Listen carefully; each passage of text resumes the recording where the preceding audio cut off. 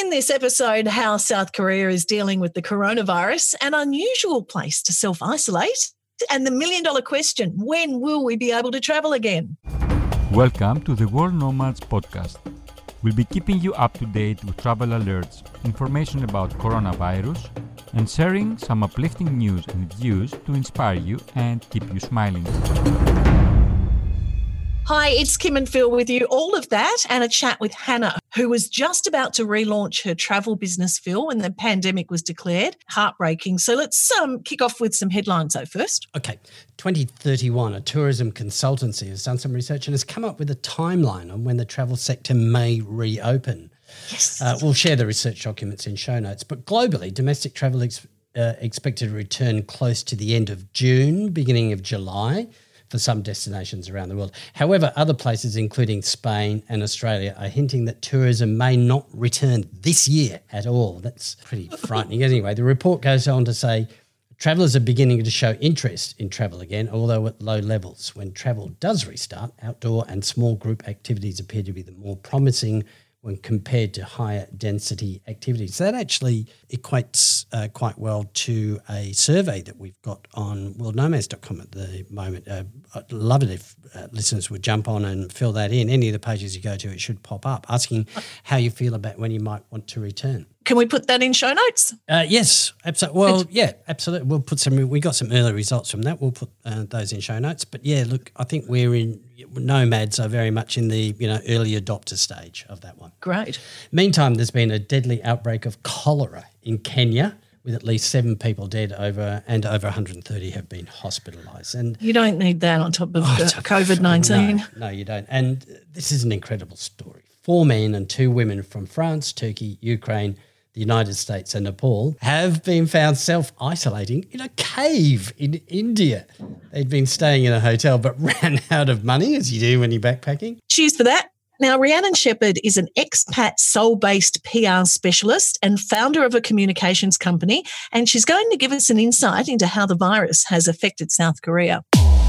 Well, it's actually been relatively calm and kind of not normal here. Lots of things have changed, but in South Korea, we've not had to this point an official lockdown or a quarantine. So since the coronavirus outbreak started here back in February, at no point have we not been able to go out and eat at a restaurant or go shopping. So while some things have changed in other ways compared to the West and compared to Europe and America, we're still kind of living a relatively normal life here, really. So has the government been transparent? They're constantly communicating with people and very open about their decision not to force South Koreans into lockdown? Yes, that's been one of the big things here, really, has been from the get-go, transparency and really solid kind of unified communication from the government, which I think was one big problem at the start, particularly in the UK. The messages in the media and from the government were just so mixed. That's, I think, personally what caused a lot of the panic.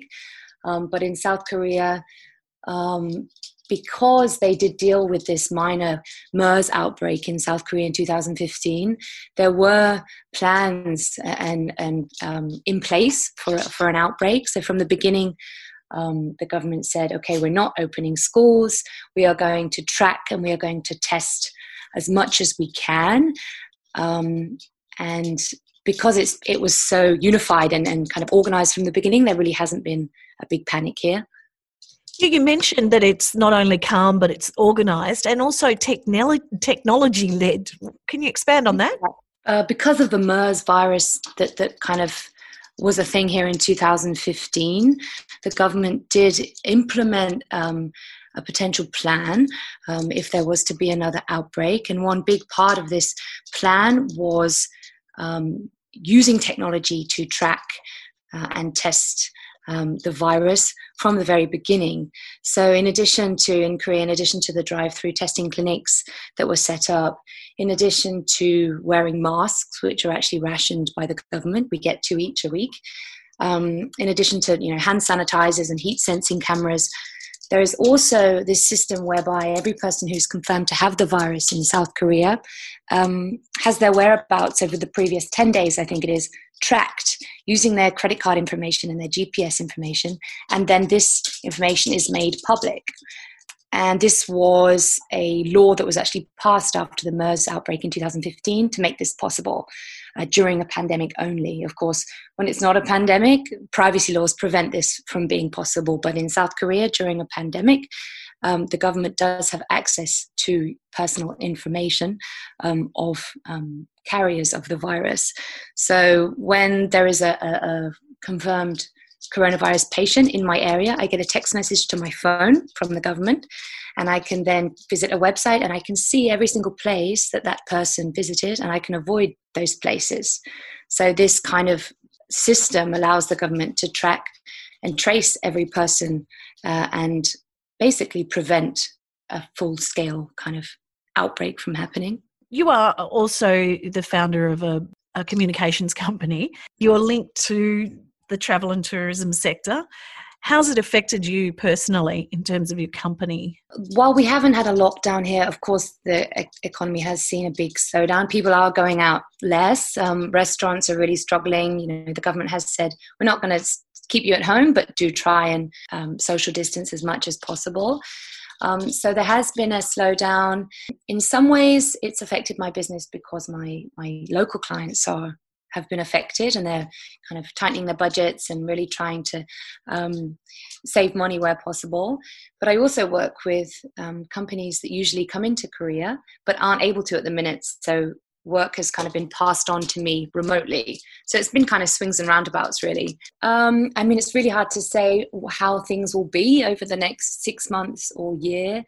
I think it looks like Korea is going to rebound more quickly from this than some countries in Europe, which have been really, really devastated by the virus. But it is hard to say. You know, fingers crossed that this lull that we're seeing now in South Korea is permanent and there is no kind of big second wave. But it's really hard to tell. Well, it would be remiss of me to let you go without asking, have you heard anything about North Korea? The last I heard was that they were not reporting any cases. Of course, this is highly unlikely to be true. But again, without capacity for testing or even the kind of medical capacity for treating the virus in North Korea, I imagine that once it hits, or if it has already hit, then it's likely to be quite devastating, really. And at the time of recording, South Korea had recorded just over 10,500 cases, with 247 deaths from COVID-19. Well, Hannah and her partner first started their travel adventure in South Korea, actually. They lived there and Mexico. Then they moved back to the States where they planned to settle. But they took one last trip in January this year and it was cut short by the virus, which also ruined their plans to relaunch their travel business that they'd worked super hard to create. So I guess, my husband and I don't really come from means. So, being able to travel all the time, like those people in our lives who know us know that we really worked hard to get what we wanted. And like nobody was paying, for it for us or whatever. Like we really had to make it happen on our own. So a lot of people would ask us, how do you do this? How do you make it happen? How do you live abroad? How do you bring your dog? How do you travel for this long? Basically, we realized that we could kind of turn it into a business and help people, genuinely help people who were like, I want that life. I want to do what you're doing to some extent, but I just don't know where to start, because there's a lot of information out there for people who want to work remotely or, just do something very specific, teach English, volunteer, whatever it is. And we realized it's different for every person. Like not every person is able to do every opportunity that's out there. So we wanted to be able to customize that experience for people who want to travel, but they have money and standing in their way, or family, or whatever it is that's kind of stopping them from taking that leap. That's where we come in. But you were about to relaunch, correct? Yes. Yeah. So we kind of started off maybe a year and a half ago, 2 years ago, just kind of talking with people, just word of mouth. And then, so we were working for a while on this big relaunch with the website. I wrote a book, all this stuff was ready to go. And then this happened. So, I don't know. It's been kind of hard. Are you maintaining a sense of confidence? I am, because from my point of view, I mean, we still have a few clients that we started working with like a few years ago who are still like abroad now or kind of in the midst of traveling. Maybe they had to come back, but they still want to keep going. So for me, I'm hopeful, because I think because of this, people are going to be like, well, if I don't go now, like who knows what could happen? Like, I think it's made people kind of reconsider putting off travel for a later date and wanting to be like, I got to do it now. So I think there's a sense of urgency there. And Hannah, you also mentioned you think the way that we will travel will change. Yeah, I think people are going to be more thoughtful about their travels. I don't know how things are going to change in the States. I mean, one of the things that I notice a lot is like Americans in general don't have the ability to travel as much as people from Europe maybe or whatever, because they don't get as much time off or they don't have as much savings to travel. So I think people who do have that opportunity or who are willing to do that are going to, just be more thoughtful and really do the experience they want to do, no matter what it's going to cost them or how much time off of work they're going to take. Because I think this, like I said, this whole experience made people realize like time is, life is short. Something else that we're picking up on as we have these chats is that domestic travel will be quite strong early on. And you mentioned the States, and it does blow me away. I think only 40% of Americans have got passports, but there is so much to see in America. Yeah, it's funny because like since living abroad, I've actually been able to see like more of the States than I would have if I had been living here this whole time, just because it's like more affordable for us to travel since we were living abroad. But yeah, I mean, I think I had a unique opportunity to travel the States when I was a teenager, and I think it is a beautiful country for people who are looking for nature or, cities with unique vibes and things like that. So I think, it's great to go abroad, but if people have the opportunity to see their own country, wherever that may be, then go for it, because there's a lot to see and do there as well. You really got to learn to find those opportunities close to home. Now, I don't want to do that whole please lay down on the couch and tell me how you feel, but how are you doing?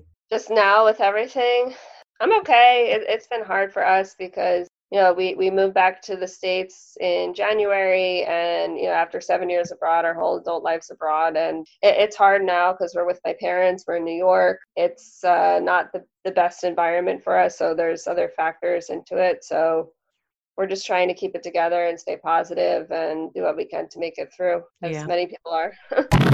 Look, to say it's the tough time for anyone in the travel industry is an understatement, Phil. But to share your story, get in touch by emailing podcast@worldnomads.com, and don't forget to tell your friends about us. Yes, through our podcast, we're continuing to engage with the travel community by reflecting the way you are experiencing the coronavirus. We'll talk to you again soon. The World Nomads Podcast. Explore your boundaries.